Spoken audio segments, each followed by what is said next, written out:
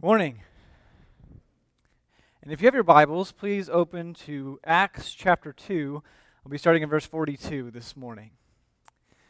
One of the great joys, and really even the struggles, of being a parent is getting to see all of the ways that your kids are like you. I say it's a joy because on one hand, it's good to see the good things in yourself, emulated in someone that you're raising. But it's also a struggle because you also get to see the not-so-good things of yourself intensified in somebody you're raising. And actually, one of the big differences that isn't a struggle for me, but a joy between Chandler and I, is that I love seeing in him his desire, this trait that he gets from his mom, that he just exudes joy over people. Chandler, he is social, I'm pretty sure at this point, extrovert. And he just gets totally energized by being around people. He didn't take a single nap this year during VBS because he was just so hyped up from being around all of his friends, cheering and celebrating and having a great time. I mean, a kid doesn't know a stranger. He'll say hi to every single person that we come across. But perhaps the thing that brought the biggest smile to my face recently was when he saw some of the neighbor kids get home from school one day, and he just goes running across the yard saying, "My friends are here, my friends are here, I'm so happy." And then there's me, on the other hand. I'm around people all morning at church, and I don't get hyped up. I go home and crash a 2-hour nap. And when I see people out and strangers, and if I'm feeling especially friendly, I might give them, a little head nod or one of these little one-finger waves.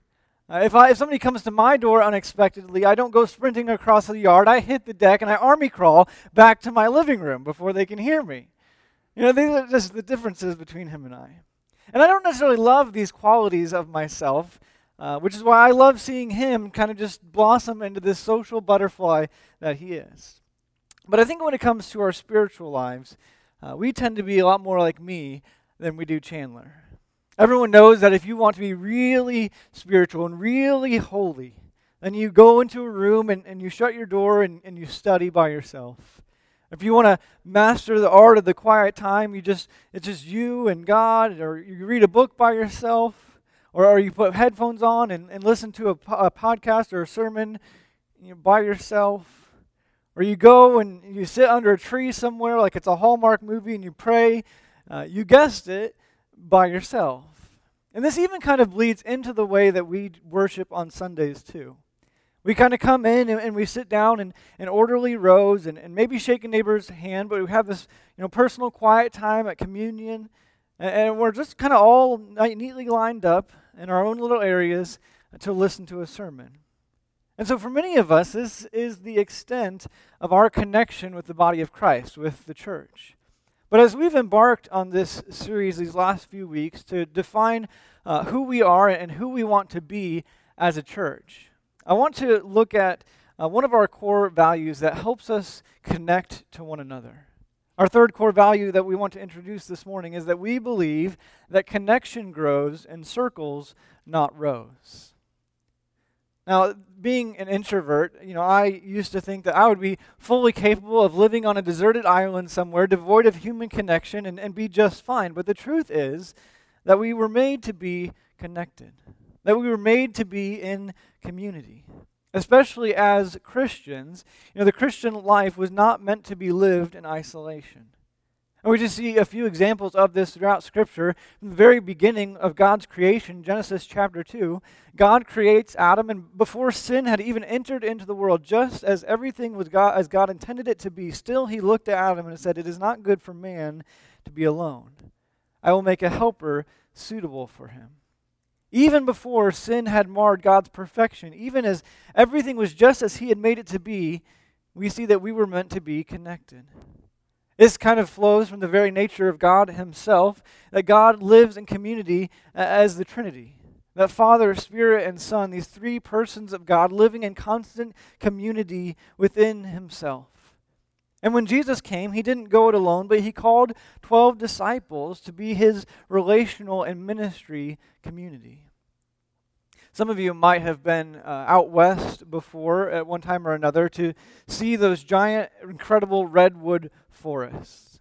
If not been out to see them in person, you've probably seen a picture along the way. They're these massive trees that can grow as tall as 300 feet high, are just a sight to behold.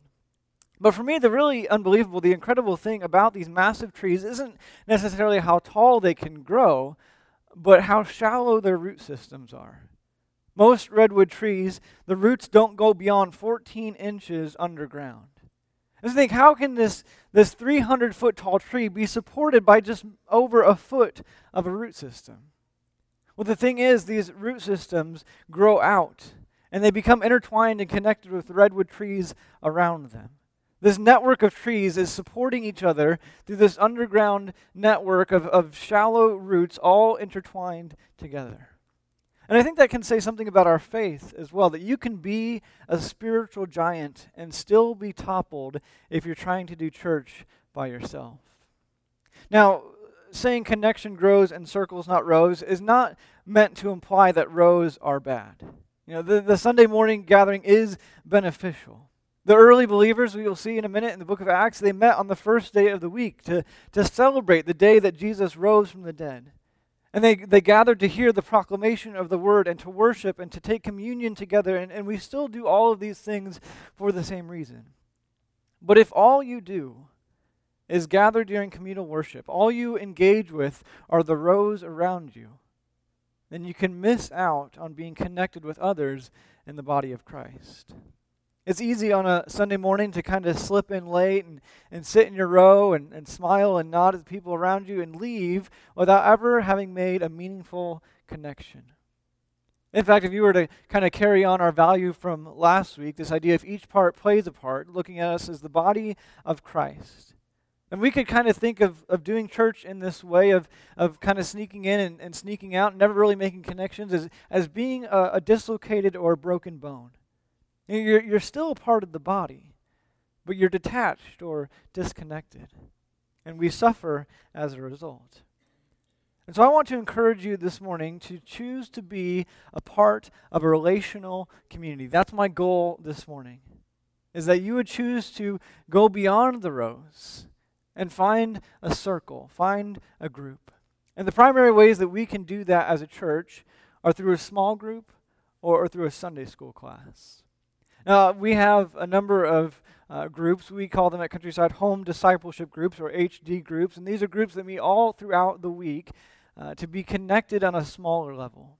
Or our Sunday school classes, for many of you who have been in church a long time, maybe that's your relational community, and even though they're still a lot of times arranged in rows, the idea is that it's a little bit smaller. It's a little bit more connected. These are people that you connect with on a personal level each and every week. And so as a part of this encouragement for you to be involved in a circle, involved in a relational community, a group, or a Sunday school class, I want to give you a picture this morning of what it can look like when we live in this kind of community. And we see that in Acts chapter 2, verse 42. Read with me. It says, "They devoted themselves to the apostles' teaching and to fellowship, to the breaking of bread and to prayer. Everyone was filled with awe at the many wonders and signs performed by the apostles. All the believers were together and had everything in common. They sold property and possessions to give to anyone who had need. Every day they continued to meet together in the temple courts. They broke bread in their homes and ate together with glad and sincere hearts, praising God and enjoying the favor of all the people. And the Lord added to their number daily those who were being saved." This is one of, if not the favorite passage I have in the entire book of Acts. And we see this kind of community develop right at the beginning of the early church. Right at the beginning of this Jesus movement, we see the energy and the fervor of the people to be together, to be in community with one another. If you've ever been a part of a new church or maybe a new business venture, you probably understand what it's like to be a part of this movement, the way they were feeling as a part of this closeness, this idea of what we're doing matters, and I'm privileged to be a part of it. I know in the early days of Countryside, there are still a few core families here, a few core people that were part of this from the very beginning. And I relish in hearing the stories of those early days and how people banded together and how people, were generous with one another and how they sacrificed to see this thing succeed. And here we are some 50 years later as a result of that. And we see the same kind of energy and the same kind of idea in this early community of the church. Right before this passage, Peter preaches a sermon. And in this sermon, he explains, among other things, who Jesus is and why he died. And that being raised again, we know that he is the Son of God and the Messiah. And he tells the people that when they realize that the one they had crucified was the one they had been awaiting all along, their Messiah, the Son of God, it says they were cut to the heart. They were heartbroken. And as a result of this repentance, they said, what must we do? What must we do to be saved? How do we fix this? And Peter says, repent and be baptized for the forgiveness of sins and the gift of the Holy Spirit. And I kind of love Luke's even keel candor here. It just says, those who accepted his message were baptized, and about 3,000 were added to their number that day. And I'm thinking 3,000. That's like woo! That's like a spike the football and have a foot. I don't know any football dances, but if I did, I'd do one right now. That's like an exciting moment. 3,000 people came to Christ in one day. 3,000 were baptized and joined this early community of the church. And so here in Acts chapter 2, we find these roughly 3,000 new Christians understand what it's like to live out Christianity together. And we know that the point of this, at this point, that Luke's trying to illustrate that there weren't these big churches. There were no first Christian church of Acts sprouting up. There were no rows. Christianity was lived out through small groups and relational communities meeting together and enjoying the presence of God in their midst.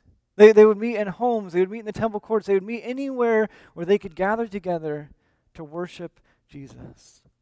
These believers engaged in life together through teaching and fellowship and communion and prayer and miracles and radical generosity and worship.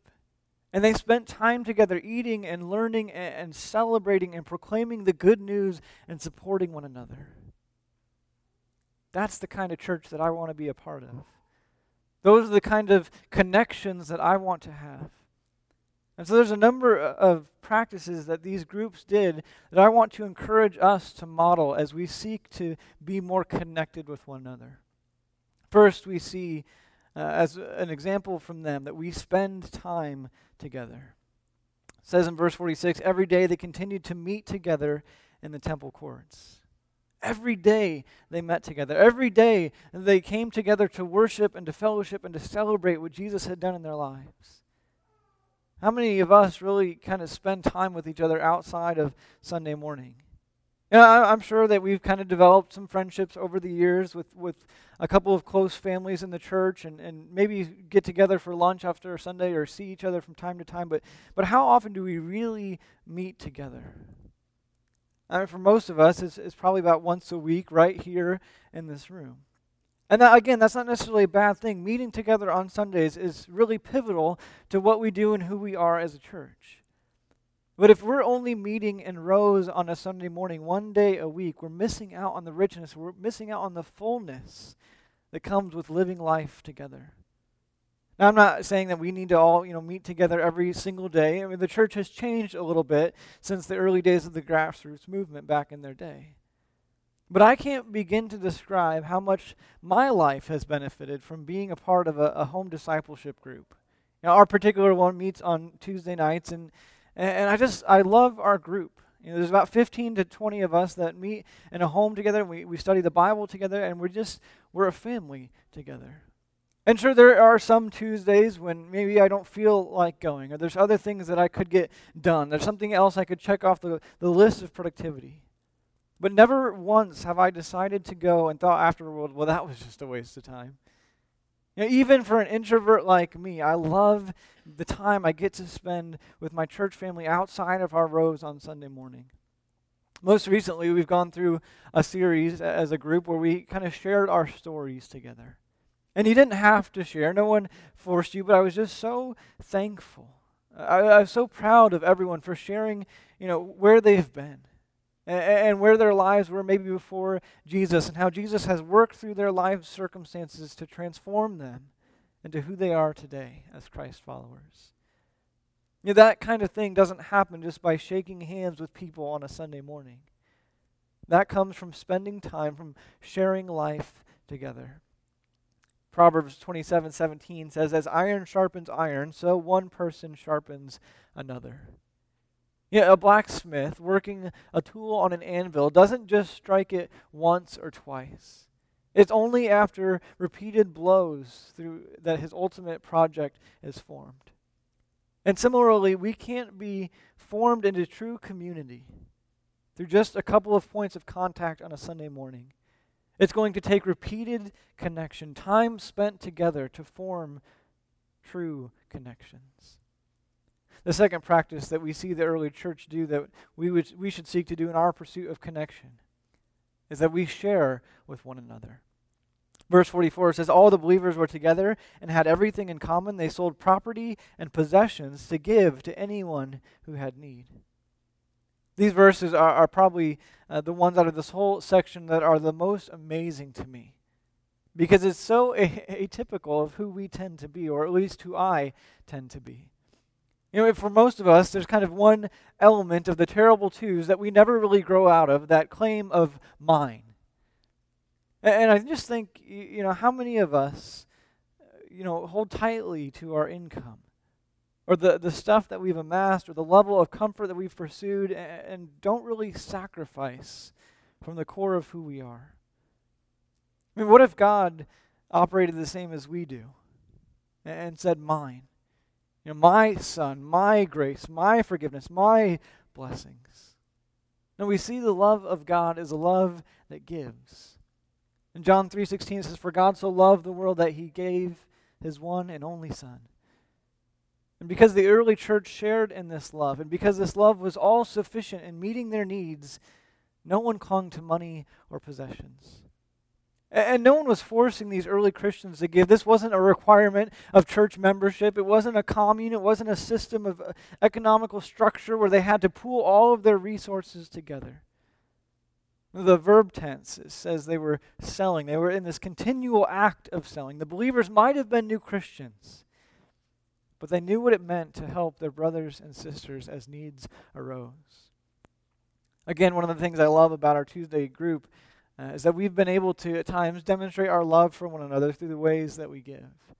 A few months back, we threw a small baby shower for a first-time mom, just to get her a few essentials to start off well. You might remember a couple of months back, I shared the story of the tragic 2-year-old touchdown pass from the water bottle into my TV. And several in our group just anonymously pooled their money and for us and significantly offset the cost of a new one. And I was just so touched by that.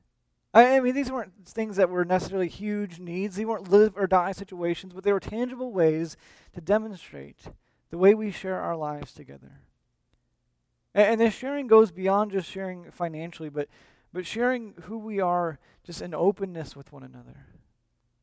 I mean, it's no secret that we live in an increasingly fragmented and disconnected world. I mean, social media gives us the illusion that we're more connected than ever, but I think that people would admit to having fewer genuine friends than ever before. And so it can be a little scary or a little threatening to allow ourselves to be known or to invest in knowing someone else at a deep level. Because honestly, it's much easier just to stay on the surface or to never reach out to make connections. But when we take the risk of being authentic with a small group of people, we get to experience God's grace and His love coming through others. We get to experience God in new and profound ways through the hands and feet of His people. You see, when connected with other people in relational community, we don't just share our gifts, but it's a place where people love and forgive and serve each other and bear burdens together. It's a group that encourages one another and prays through the tough times.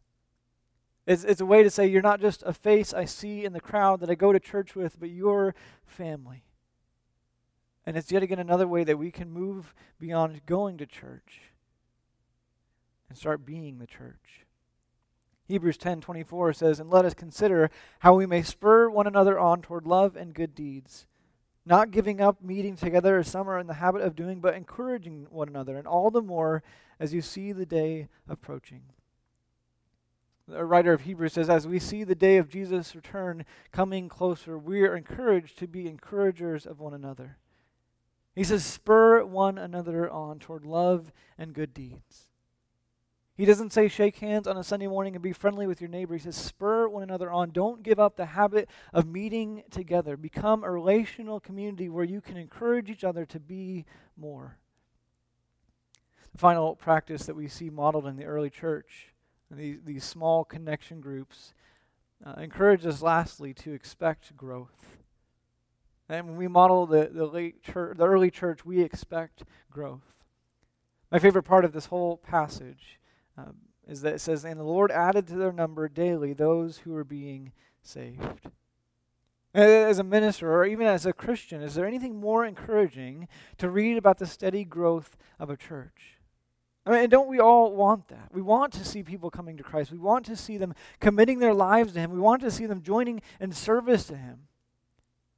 But there's 4 words that if we miss, we find ourselves overcome with doubt and discouragement and confusion, or maybe on the other hand, we're filled with pride or self-congratulations or an overinflated sense of ego.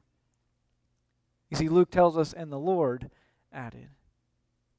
The church grows by God's hand alone. It's God's action, but our effort. As the church learns and the church loves and the church worships, the church grows in strength and number. And when the church looks like it's called to look, when we push past the rows and start forming circles, the world takes notice.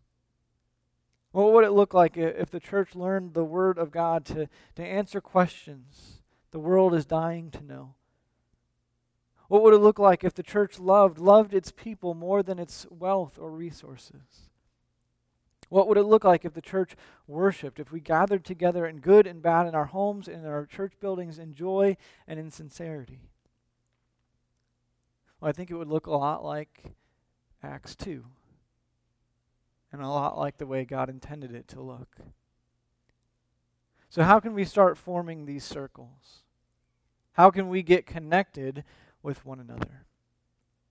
A few months ago, I decided that I wanted to begin training to run a 5K. And I don't know why. Maybe I was demon-possessed at the time. I have a strict no running policy unless somebody is chasing you. But for some reason, I thought this would be a great idea. This would be good for me. It'd be a neat accomplishment. And so I told Kelsey that I wanted to do this, and she laughed and scoffed, as she should have. And I downloaded an app called Couch to 5K. This program that helps you gradually amp up to run a 5K over the course of 9 weeks. The only problem was I haven't run a 5K, and I haven't run it all, and I never opened the app, and then I deleted it. When it comes to getting connected, don't do the Bryce Hotchkiss 5K training program.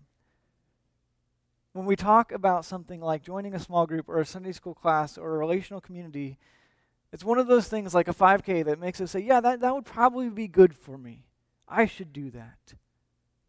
But somewhere between it being a good idea and taking an active step, that commitment falls apart. And so I want to encourage you, as you leave this morning, as you leave these doors in the back, you'll see a table out there. And there's a number of small groups that you can sign up to be a part of. Over the next week or two, we're going to be meeting together. And these groups meet on different days, different times, different places. There's lots of different opportunities for you to take a step to engage in a relational community. Over the next few weeks, if one of these group leaders invites you on a personal level to come and be a part of their group, I want to encourage you, challenge you to say yes. If maybe you can't meet outside of a Sunday morning, maybe it's a work situation or whatever, I want to encourage you, find a Sunday school class. Find a group that you could be a part of to get connected on a small scale. Find something, some way that you can branch out from a row and find a circle. I think it's important to know that small groups are not the ultimate mission of the church. They're a means to an end, not an end in and of themselves. But that they exist as a way for people to engage in biblical community that helps us to become more like Jesus in every area of our lives. The goal is the same with every other thing that we do. In fact, it's the first value we introduced, that we would look like Jesus, that Jesus would be the center. Because as we form circles, Jesus is the one that we circle around. And so this morning I want to extend an invitation. First, on a personal level. Because maybe you have not oriented your life around Jesus. Maybe you've not circled your life around Jesus. Maybe you have not prioritized the things that you do around who Jesus is and what he's done for you. I want to encourage you that through the death of Jesus on the cross, through his resurrection to new life, we have a picture of what it looks like when we truly love. And we have an opportunity to take that picture and apply it to the circles around us. If that's not something that you've accepted into your life before, Jesus as your Lord and Savior, I'd love to encourage you to do that this morning. I'll be up front. Some of our elders will be in the back. We'd love to pray with you and talk with you about what that means. For the rest of you, maybe you've made this decision in the past, but you've not gotten connected outside of rows on Sunday morning. And I want to encourage you simply by telling you that you can't be a circle of one. You can't be an isolated member in the church and expect to find meaningful connection. Even your own spiritual life might suffer as a result of it, just like those redwoods can grow extremely tall and extremely large, but be toppled if they're not connected together.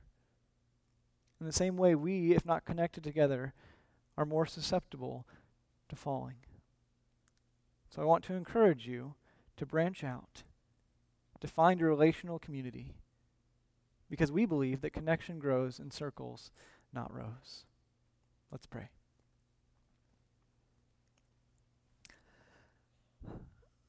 Father God, we are thankful that you have given us the church, that you gave us this place, this institution, this force for your kingdom called the church, and that we get to be a part of it. It's been said that when we give our lives to you, we don't just find forgiveness, we find a family. And I pray that would be true of us. God, I want to pray this morning that this would be a launching point, a starting point for us, as we've established this value to be connected with one another. That you would encourage those in this room who maybe haven't branched out before to be a part of a group, whether that be a small group or a Sunday school class. That your Spirit would be at work on their hearts to move them to begin to reach out and seek what it looks like to live in community with one another. God, we're thankful for the gathering that we have on Sunday mornings and the opportunity that we have to see each other and to catch up and to worship together and to study your word. But God, I pray that you would create in us a burden to go beyond that, to find a group, to find connection that we could share life together and see you work through the hands and feet of your people. God, I thank you for the group that I'm a part of and the blessing that's been to my life. And I pray that each and every person in this room would have the opportunity to experience that same blessing because of the connections that are available to us through your people, through your body, through your family. God, I pray for those in this room who still need to orient their lives around you. As we talk about circling up, they've not yet circled around you and made you the center of their lives. I pray that likewise you would burden their hearts, put it upon them to know that they need something more, that they need you. Jesus, we thank you for your love that was shown for us on the cross, that you died to take our place, and the hope that we have of new life through your resurrection. And we pray this in Jesus' name this morning. Amen.